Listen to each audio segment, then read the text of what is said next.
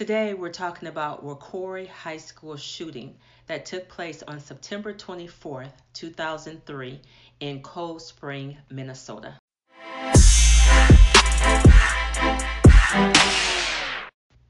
Hi, this is Tony. This is Jay. And it's nice to be back, and I hope everyone's doing well. Today we are talking about Wacouri High School shooting. Wacouri High School is located in Cold Spring, Minnesota. It's about 20 miles southwest of St. Cloud. And the shooter is 15-year-old John Jason McLaughlin. And the victims is Seth Bartle, a freshman who was 15 years old, and Aaron Rollins, a senior who was 17 years old. But before we start talking about the shooting, we're going to talk about the victims first. And as I said, the victim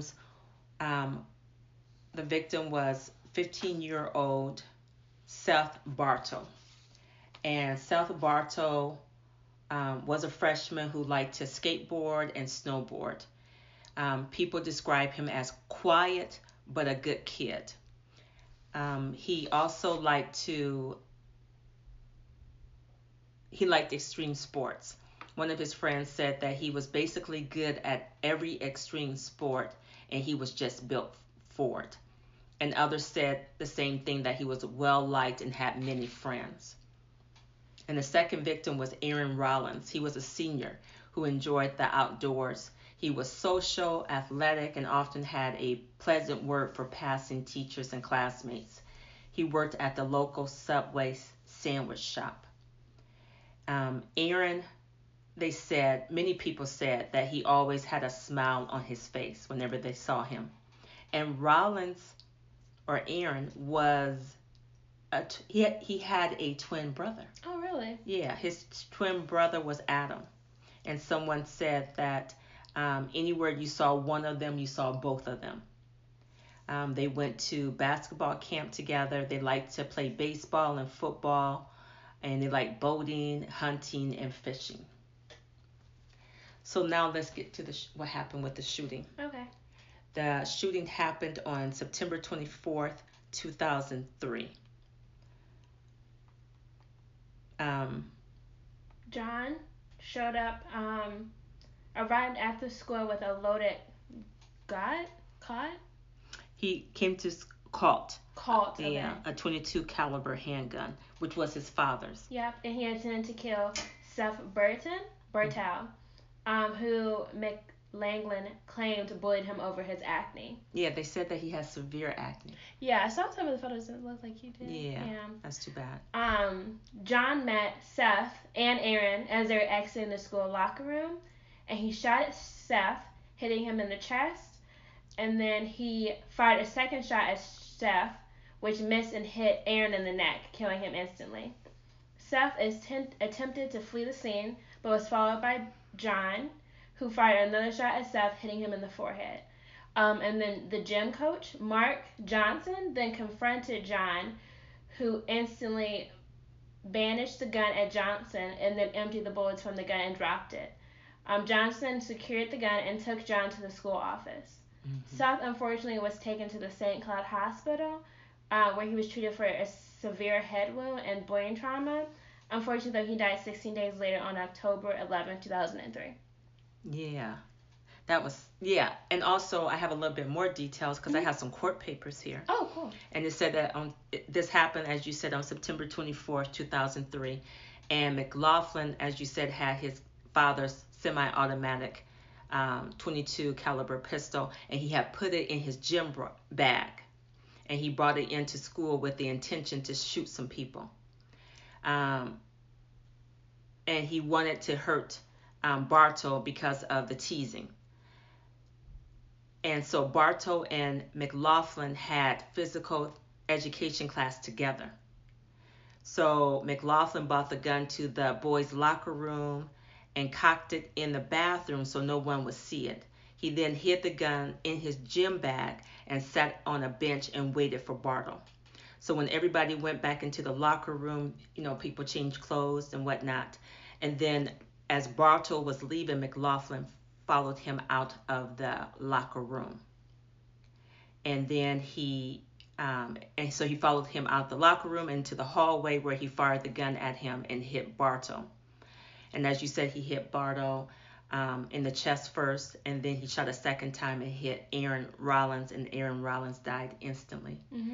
And then he shot a second shot at Bartow.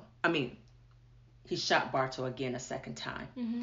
And they said that the distance of where he shot him was 18 inches to 3 feet. So it was pretty close when he shot him the second time, which is really sad. And then it said that Bartow collapsed instantly and McLaughlin started to walk away. Mm-hmm. And then the coach, the physical education teacher, was completing some paperwork in the gym when he heard the second shot.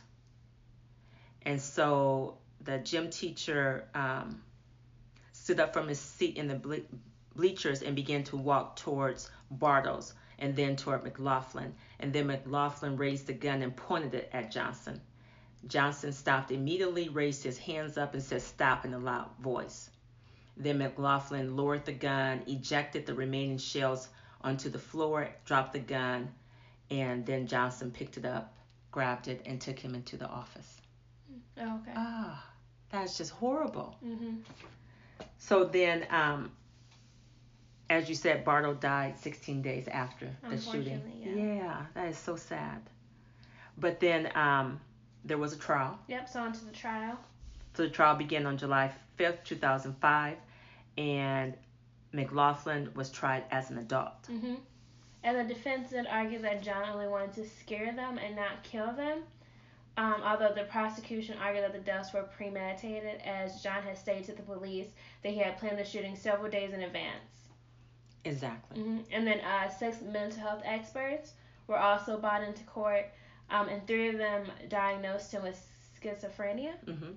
And then the other 3 diagnosed him with major depression in remission and an emerging personality disorder. Right. So they diagnosed him with schizophrenia. Mm-hmm. And some people don't know what schizophrenia is. Oh, okay. So I did a little bit of research about that. And schizophrenia is a mental disorder characterized by abnormal behavior, strange speech, and a decreased ability to understand reality. Other symptoms include false beliefs, unclear or confused thinking, hearing voices that don't exist, reduced social engagement and emotional expression, and a lack of motivation. People with schizophrenia often have additional mental health problems such as anxiety, depression, or substance use disorders. Mm-hmm. Symptoms usually come on gradually, but they begin in young child or young adulthood. Mm-hmm. So like usually late college and then, late high school and then early college, right? Wow. Yeah, I believe so. Mm-hmm. Young adulthood, and in many cases they never resolve. Mm-hmm. In 2013, there were an estimated 23.6 million cases globally, and males are more often affected and on average experience more severe symptoms. Mm-hmm. And then a personality disorder would also take in antisocial personality disorder, which I think is also often classified as psychopathicness. Mm-hmm. And then borderline personality disorder, and then also narcissism as well. Wow. Mm-hmm. So McLaughlin was found guilty of first and second degree murder. And then the sentencing was in August 2005. He was sentenced with 2 consecutive prison sentences. He was sentenced to life in prison for first degree murder and then 12 years in prison for second degree murder. And prior to the sentencing, McLaughlin's lawyers attempted to declare him insane at the time of the shootings. Because they wanted him to be sentenced to a mental health hospital instead of a correctional facility. But the court declined to excuse McLaughlin from criminal liability, and the court found that McLaughlin knew it was wrong to shoot the victims and that he failed to establish a mental health defense. Mm-hmm. So he was sentenced, and then on top of that, he was ordered to pay restitution in an amount of $15,000 to the Minnesota Crime Victims Reparations Board. Which is actually a state program that was established by the legislation in 1974 to help victims with their financial losses and aid in the recovery from a violent crime. That's wonderful. That's wonderful. So he's currently serving his time at the Minnesota Correctional Facility in Stillwater, and he'll be eligible for parole in 2038, which means he'll be around 50 years old, and currently he is 30 years old. Oh, wow. Because it was in 2003 when he was 15 years old. Yeah. So now he's 30 years old. And then in September 2006, the families of the victims filed a wrongful death lawsuit against the McLaughlins, the Rocori School District, and the former Rocori High School principal. And the family alleged that the school district had prior knowledge of the shooting about a week before it occurred, and that it could have been prevented. And they were able to settle out of court for $200,000. Yeah, that's so sad. That's very sad. And I think I was thinking about that. The really sad that both of these young people, 15-year-old freshman, passed away, and then the senior, Aaron Rollins, passed away. But technically, Aaron Rollins was in the wrong place at the wrong time. Right, which is the sad part. Yeah. And also, from what I read, it seems like he didn't intentionally shoot him. It seemed like he was pointed at Seth, and then he just shot him in the neck. Yeah, because he was pointing at Seth, but it missed Seth and shot him, and he died instantly. Which is so sad. That is so sad. Because it's so random. You wouldn't expect it. And the really sad part is these young people died the way that they did. But 3 families are devastated. And also just the school in general. Yes. That is just so sad. And our deepest condolences to the victims, to Aaron Rollins' family and Seth Bartle's family. That is just so sad that something like that happened at school the way that it did. Right. And if you are someone who is being bullied, some of the things that you can do about that is to tell. Is to tell your family, tell the school, have your voice and let people know exactly what's going on, and see if there's a way to maybe talk it out or find another way to deal with that, because you never should take somebody's life like that. And also for therapy as well. You don't have to go to therapy actually in person. There's like a bunch of online therapists now as well. That's right. Which is very helpful if you don't want to talk to someone in person. That's really nice to be able to do it like Skype type thing or FaceTime. Yeah, and then they'll just like assign someone to you. And I think you can also, if you don't like that therapist, you can just get another one. Just like dismiss them and then get another one. So you're not like stuck with one therapist as well. That's a good point. Therapists. A lot of people say that they don't want a therapist. They have bad situations that happen with therapists, which I can see. However, don't ever think that you have to stay with this one therapist. Exactly. Finding a therapist, you go through maybe several different therapists before you find the one that fits you. Don't settle for one. Exactly. Find the one that fits you. And also, if you are being bullied at school, online schooling is also an option. Because for online schooling, even if it's like in St. Paul and you're in like Plymouth or something, can't you go to the school in St. Paul and it would be online? So you don't have to stay in your school district, right? Or is St. Paul? Like there are, let's say that the online schooling headquarters in St. Paul. You don't have to live in St. Paul to do the online schooling. You can live anywhere in the state. Exactly. However, your school, from what I understand, whatever school district that you're living in will be over you and monitoring you to make sure that you're keeping up and will get your school records. Yeah. However, you can still do online schooling even if you're not in that St. Paul school district. And a lot of people think of homeschooling as like your parent has to be there. But with online schooling, there's so many teachers, and then the live lessons, so you're basically in school you're in a class watching yourself. You are watching yourself, but also there's a difference. You said it's homeschooling. It's not that's not the right terminology. It's actually online schooling. There's a Uh-huh. difference between homeschooling Oh, and yeah. online schooling. You're online with a Mhm. classroom, you have a teacher, and you have an interaction with your teacher and with the class. You actually sit down and have classes Mhm. and have to interact with your other students. You have field trips Yeah. and all that. And the You can join parent is clubs. not your teacher. They are there as a coach Mhm. to make sure you're doing your work and that you understand it. And they're like a mediator between your teacher and yourself to make sure that the work is being done and that you do understand what Mhm. you're doing. So that is an option. Yeah, and also. It's like a public school, right? So It it's is a free. public school, and it's So it's not like a charge. Some online schooling are free. There are Oh. some that is not free. Oh, really? Yeah, so you just have to do your research to Mhm. find the right one for you. Yeah, but it's important not to feel stuck at one school if you're being Mhm. like tortured. Mhm. Yeah, that is true. And to seek some type of help or speak up to Mhm. let people know what's going on and advocate for yourself. And your Exactly. parents are there, hopefully, to advocate for you too. Also, But violence is not the way to end it, Mhm. to end the torment or whatever Mhm. you're going through. Also, don't bully. Although I'm not calling Yeah. Aaron and Seth bullies at all. I'm just saying don't In bully. other situations, Yeah. don't bully because that's not the way either. Mhm. That's not the way either. But this is a sad case, and our deepest condolences to the victims.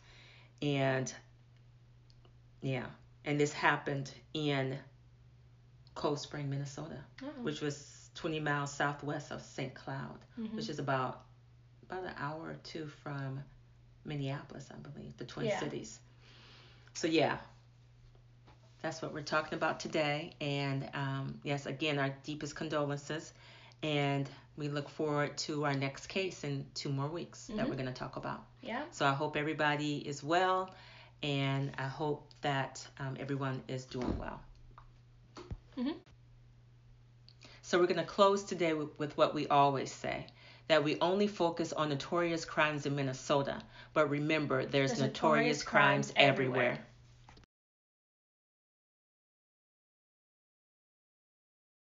The meaning behind Wednesday's national demonstration had a different feel for students at Rocori High School. This holds extreme importance to us because we, as a community, have experienced the aftermath of a situation similar to this.